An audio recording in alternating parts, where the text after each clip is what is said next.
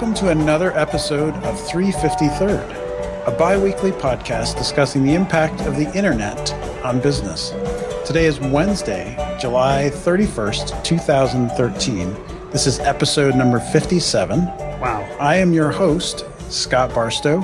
I'm your other host in beautiful Cambridge, Anders Brownworth. On today's show, we are going to be talking about the trend toward peer networks and why we believe that this represents the next wave on the internet. This is very important, I think. It is very important. However, we need to start the show with the fact that you just bought one of these Google Chrome TV things. I did. I shouldn't have told you. Yeah, because I'm upset about it. You are, apparently. Yeah, I don't know why you would have bought one.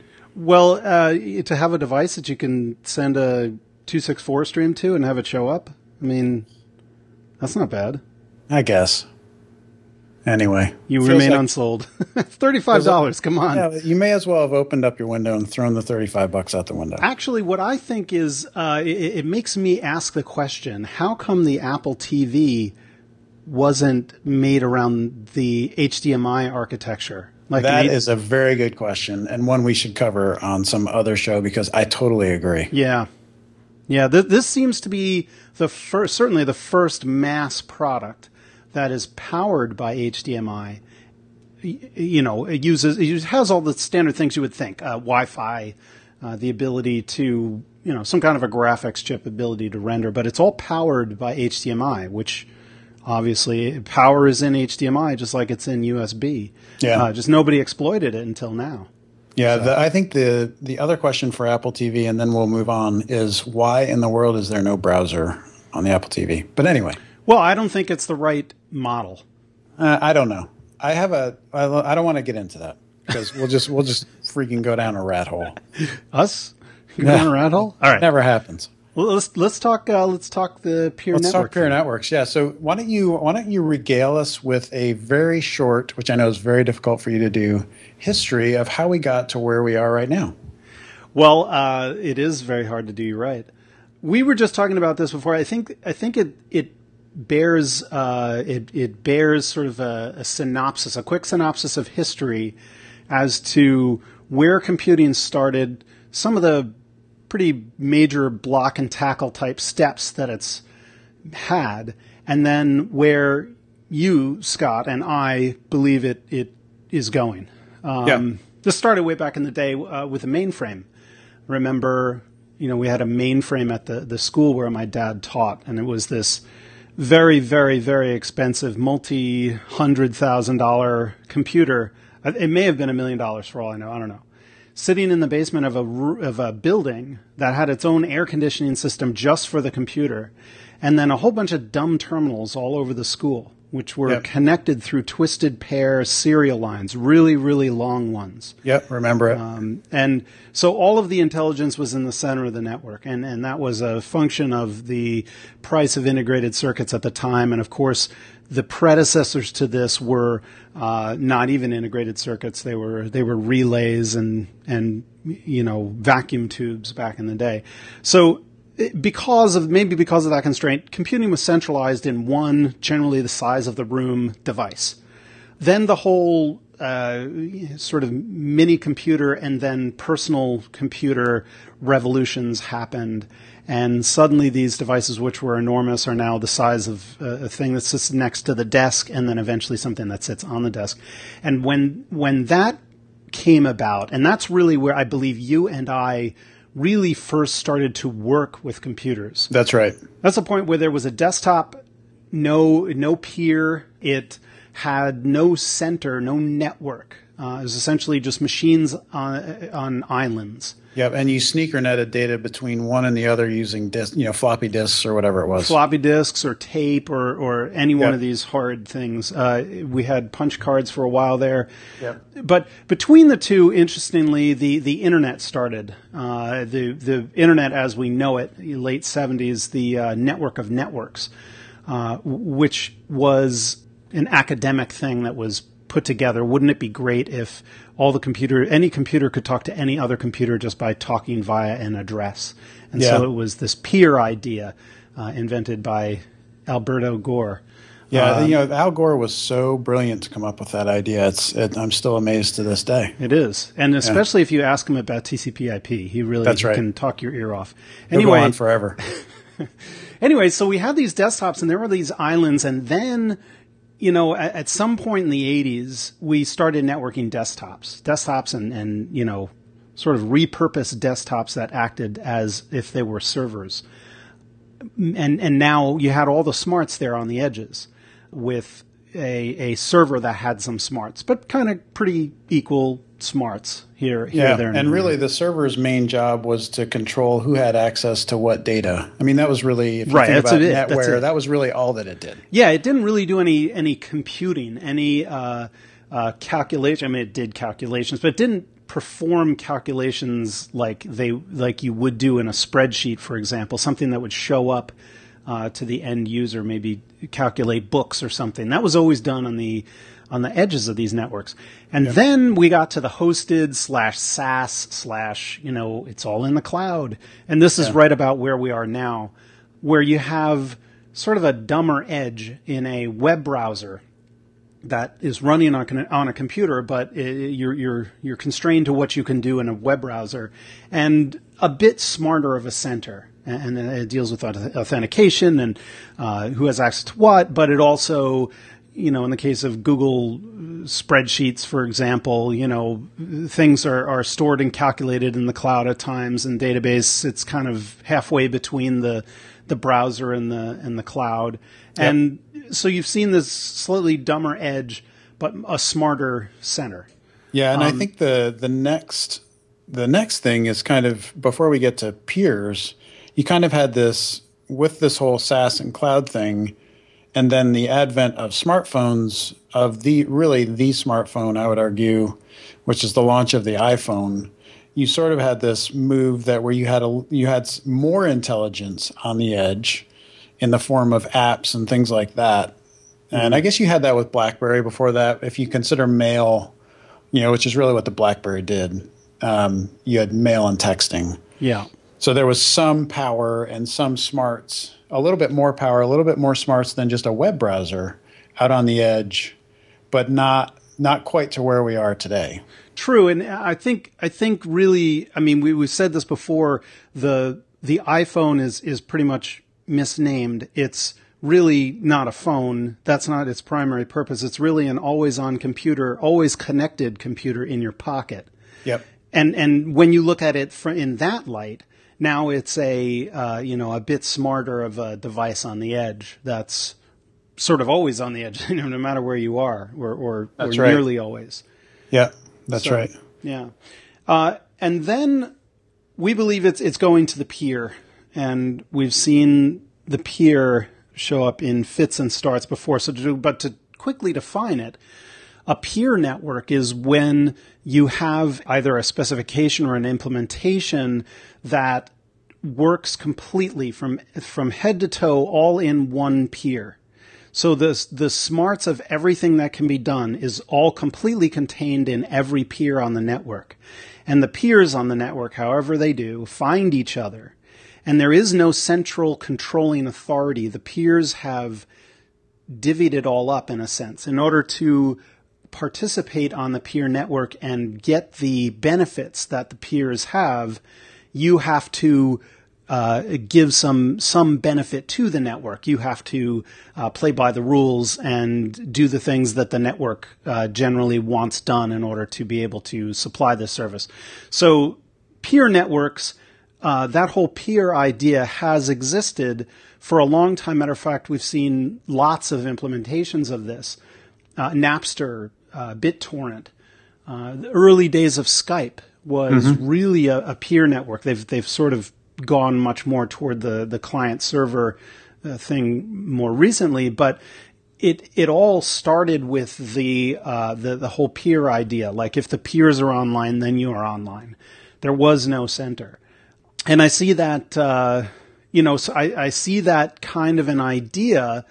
You have to think back and say, hey, isn't this the way the internet was originally intended?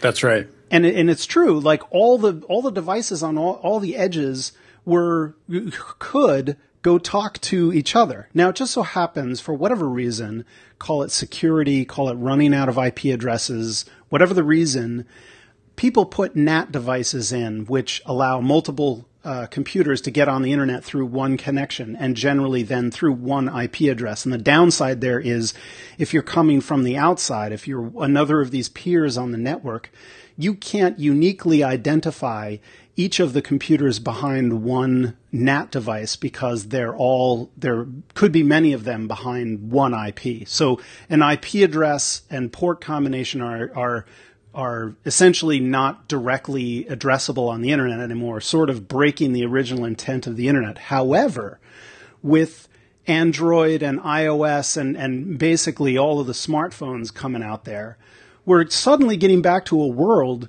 where devices actually have real IPs that can be directly addressed from anywhere in the world, really getting much more toward what the internet was originally intended to be. Yeah, I agree. I think what makes it different this time around, and as you were going back through that history and thinking, we've always waxed and waned. We went from to the center to the edge, back to the center with client server, then kind of a hybrid with the whole SaaS and cloud thing. And there's been reasons why that's been kind of the technology du jour during each of those times. There were always reasons why it made sense to do those things. And I think what's interesting about right now is that the power that you carry around in your pocket is equivalent to you, 10 years ago, putting your desktop computer in your pocket and walking around with it. Yeah. You have this amazing amount of processing power, video, audio, like everything you could ever have done 10 or even probably 7 or 8 years ago with those behemoth machines that we always coded on. Yeah. You now walk around with that kind of compute power, if not much greater, in your pocket. And so that device it's not only a client, but it also can just sit there and it can be an active peer to do these functions that we are used to having to go through the center of the network with. Yeah. Yeah, and I would say generally, if the color of the computer was beige, you can do exactly what that computer could do back in the day on any smartphone these days. Yeah, the analog is interesting because back in the day we had processors that would go only so fast, and I/O that would go only so fast. So some of the things people started to do to make things appear faster, like, for example, the gaming world, right, was to really beef up on the video processing capabilities. Right. And exactly that exists in the iPhone, in Android. They all have GPUs, and that split still exists. It's not like the processors are really that much faster. It's really that there's these special purpose things that used to be on the desktop, that one central processing unit for your data on the computer, but then a whole separate set of processing units, very distributed for the very distributed problem of showing video. Same exact thing works on the handset now. Pretty amazing. It really is. And so if you're carrying a device that's that powerful around with you all the time and it's always on the network, unlike BitTorrent, where you're exchanging obviously vast amounts of data across all these peers, what's really interesting for me about things like Bitcoin and WebRTC, and we'll get to what WebRTC is in a second, is that you have these very lightweight protocols that can exchange data, just enough data to keep each other knowing what's going on, and yet, but it just doesn't. You don't have this mountain of data having to reside necessarily on the device itself. Obviously, BitTorrent, there's a lot of data moving back and forth, so maybe that's a bad example. No, but the processing power that it takes to run a Bitcoin peer, if you're not mining, is negligible. Negligible. That's true. Said another way, in the old school way of doing things, where the services had a centralized server, think Google, right? You go to a website and you make your request of Google, and the central server answers you.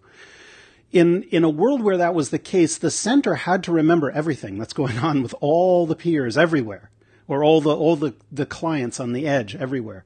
Well, in a peer network, arguably, the peers really only need to know about the services that they are supplying right that second. So in the case of WebRTC, one peer may, the two peers that are doing a communication session, let's say they're doing a video chat, those are the only ones that really need to know about it. That's Nobody right. else in the network does. So it gets rid of all of that stuff being centralized in the core. Now, there is another side to that, and that is, it's more efficient in that sense, but it's less efficient in the sense that because there is no center, you end up having to rely on things like quorum of peers, a quorum of peers saying, you need to go in this direction to go, if I want to call you, Scott, I would ask a bunch of peers, and they would kind of all say, yeah, you kind of want to go over there, and maybe one or two stragglers say it's somewhere else. I'm going to go with the quorum. Now, in doing that, I've sent my request to many computers, and many computers have made an answer for me and sent them all back, and that's less efficient. That's but right. That is a far cry from having everything, all the memory requirements and whatnot, and uptime requirements, particularly, of having things in the center of the network. Pretty obviously, if you knock out the center of the network, if you turn it off, it loses power. Whatever happens, something happens in the memory, everybody goes down. Wherein in a peer network, if one of the peers goes down, well, that peer can't be on the network right now. You can't reach them. But otherwise, the peer network in general stays relatively healthy. That's right. I think there's some interesting ramifications for this in things like natural disasters, where and we've seen this project called the Serval project, where the ramifications of this are, think about if we had a hurricane or something like that and knocked out all of the cell towers in Raleigh as a kind of a doomsday scenario, which can happen.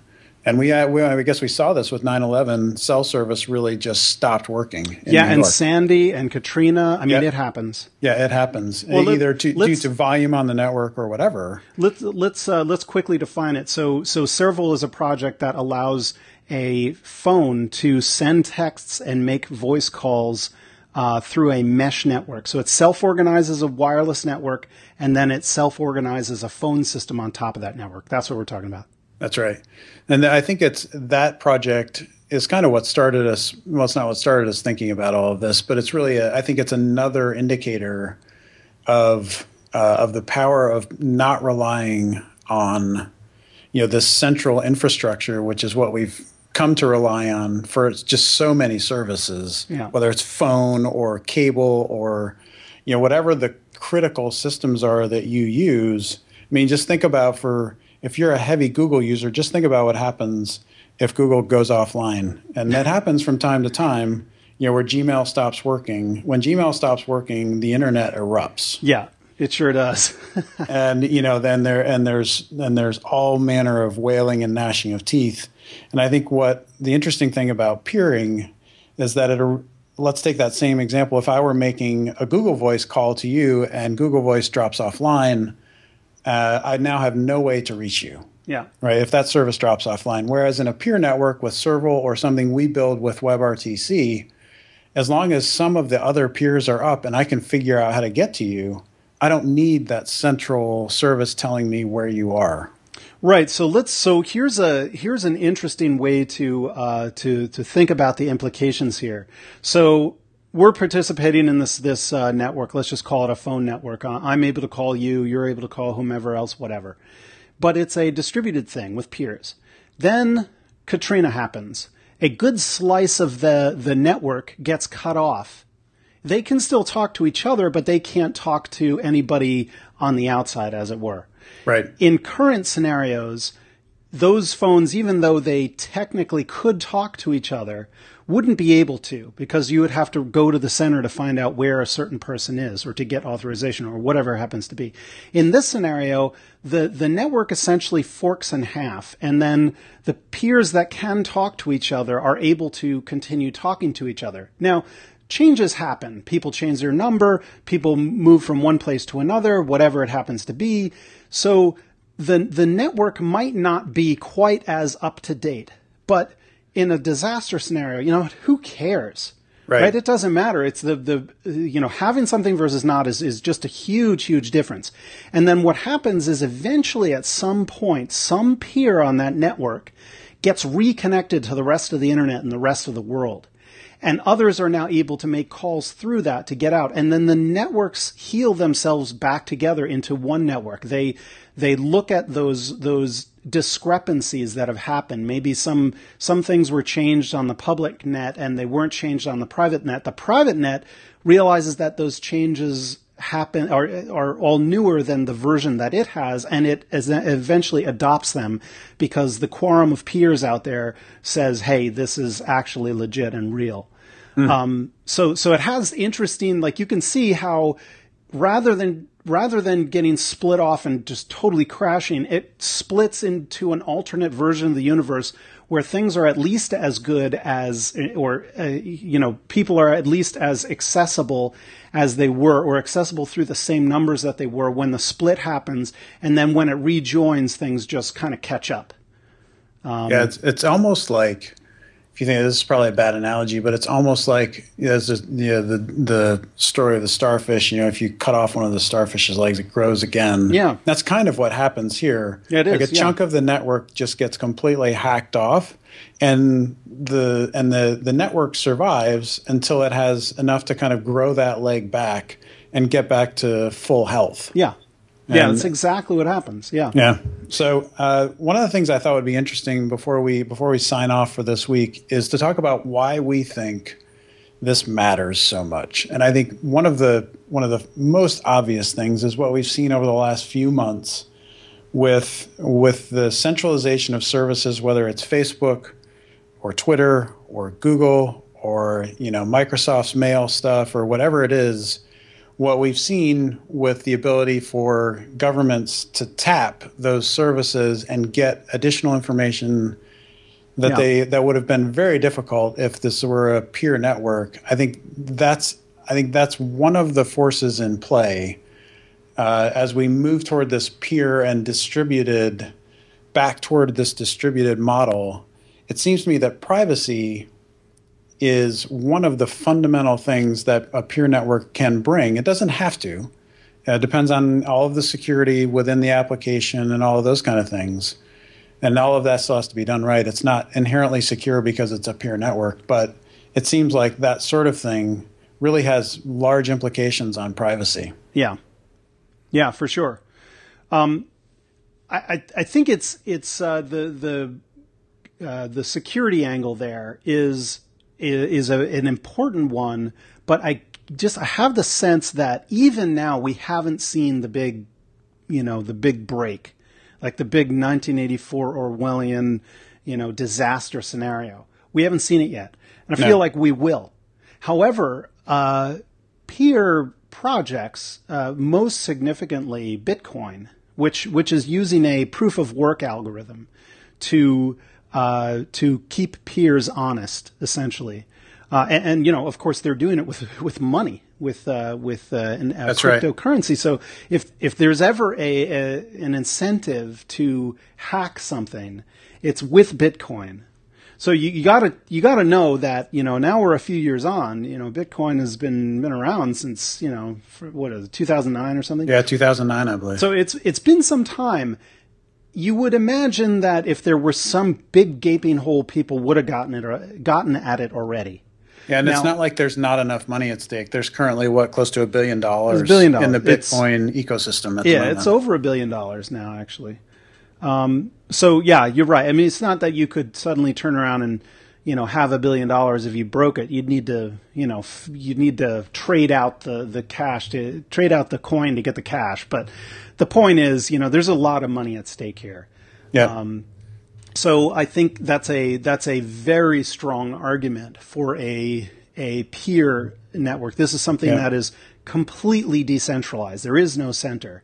So I think, you're talking about we're talking about, like, why does this matter? So there's privacy, there's the security of it. It's cryptographically guaranteed. Essentially, rather than being backed by the full faith and credit of the United States government, Bitcoin is backed by the full faith and credit of math, of cryptography. The fact that we have no easy way of going backwards through some algorithms. We can very easily go forwards and see what the answer is, but we can't take an answer and come back with the original inputs.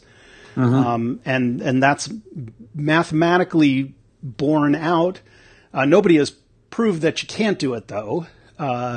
But the fact that there's $1 billion at stake and nobody's been able to come anywhere close to cracking that, I think is a pretty good argument. I agree.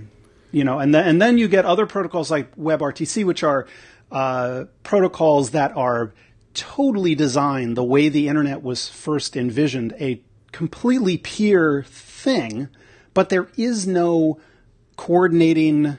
There's nothing said about the coordination of it. So if you know about a peer and there is a peer somewhere else and you want to make a call, you can use WebRTC and start that call, and it's really great and it works in browsers and blah, blah, blah. But the problem is, generally nowadays, you go through some central authority to figure out who the other peer is. That's right. You still have that element of WebRTC at the moment. Yeah, but thankfully that is not written in stone. That's right. So WebRTC, and we'll see that evolve, I'm sure. I totally agree. WebRTC is totally peer, but all of the implementation that I've seen so far is centralized. And that in itself is, now if you project that onto a Katrina situation, that's totally useless. I mean, there are peers and I can get to them. I just don't know which peer represents the person I'm trying to call, so I am out of luck. Yeah. It's kind of the same issue. Yeah. I think the last reason why I think this matters, and we touched on it earlier, is this distribution of control, which you've talked about at length with Bitcoin, but you've also got this distribution of processing power, where if I can use if my phone is always on the net, why can't I use that device to contribute to the overall processing power of the application, whatever that application might be? I should be able to use my essentially slice some time from my phone and let it contribute in return for getting the benefit from that network. Yeah. And since it's always on, and we know that it's only going to get faster, whether it's LTE or we move to almost ubiquitous Wi-Fi over the next few years, the device is going to be on high speed all the time. Yeah. Last thing I want to talk, though, is about efficiency, because there is an efficiency piece to this. We touch on it slightly, but it is a very, very critical piece. You wouldn't have a system like this working if it weren't more efficient than, the old client-server Google kind of thing. Maybe there's reasons why Google isn't totally distributed, because obviously people would kill to get Google's algorithm and how they rank pages or whatever, of course. So maybe that's not inherently distributable right at the outset. But I would submit that there are actually ways to do it in a scenario where you can sign things and distribute them with a pretty strong guarantee that the entity is who he says he is, because he's been able to very quickly sign keys. I think there are probably ways to do even a Google like that. So I think there are efficiency reasons across the network as well. It's not that we're blindly switching here from, processing in the center, then processing on the edges, and then sort of halfway between the edges and the center, and now we're going back to the edges. I mean, it's not. There are strong reasons for it. That's right. And I think, to your point, not every application will work this way, because not all applications will work well this way. Right. But I think for some of our core infrastructure applications, I think we're going to see more and more of them move this way. Yeah, one thing I was thinking back in the day when spam was, this is like 2000, 2001, when spam was a huge problem and there weren't really very good machine learning type controls in the way. A couple of scenarios for dealing with spam were proposed, and one of them is a cost to send model. Like you would, you would pay a penny to get to send a piece of email, and therefore make it financially unfeasible, to send spam. Nobody wanted to do that, of course, because then it's like, well, you're just replicating the post office. However, in a proof of work scenario, like Bitcoin, like let's just say we created a new thing using the Bitcoin code base called, I don't know, Mailcoin. And you go and you mine, and every time you mine a coin, now you can spend that coin to send mail. That's right. So you can send, maybe and each email has a price, and however many emails you can send is based on how much you have in your account. Right. So if you want to be a spammer, you've got to go buy mining hardware and sit there paying electric bills and paying for hardware to mine for mail coins. I mean, there's a way to do it that doesn't include, US dollars or some other currency like that, but rather, CPU currency. Yeah, it's labor defined loosely as work being done. Yeah. To provide worth to the overall network. I think that's a really interesting way to solve the spam problem, because you have now, and mail is essentially free right now. You can send as much as you want, and you might get blacklisted, but you just turn up another one tomorrow on a different domain and do it all over again. Well, we're still paying the price in machine learning systems to spot spam. Yeah, well, and think about all of the time and effort that goes into making sure that spam doesn't get into your inbox. Just think about how many hundreds of thousands of hours Google's probably invested in their spam engine. Sure, right. And so rather than paying for it on the front end when you're sending it, we're effectively paying it on the tail end to filter it. Yep, that's exactly right. And which is better? I would argue probably the Bitcoin idea. In the long run, but you're talking about a huge infrastructure change that would have to happen. And I think, it's really interesting that Bitcoin has been implemented as in the financial realm, because that's the one that you need to have work correctly first. Yep. You can't go back and rebuild, re-engineer the banking system kind of, down the road. That's much harder than trying to fix a spam problem. Well, and if you solve the financial, if it works for money, then it will work for any other thing where it's applicable, because the incentive to break it for money is far greater than the incentive to break it for email or making voice calls. Like, who cares about those if it wouldn't be nearly as interesting if they had started with Bitcoin as solving the mail problem. Yeah, so we're starting with proof of work. Right. Essentially, it's proof of work. Right. So what are the other things that could benefit? Well, pretty much everything. Like names. Namecoin, for example, is a Bitcoin-derived system that essentially replaces DNS. Instead of going to a registrar and paying $10 a year for a domain, you essentially can generate domains and sign them through Namecoin. This idea, I think, can be applied to, and can and will be applied to most of the disciplines out there that right now have centralized solutions. Agreed. Yeah. Really interesting stuff. That is all we have for today. Thanks so much for listening, and we will see you next time on 353rd.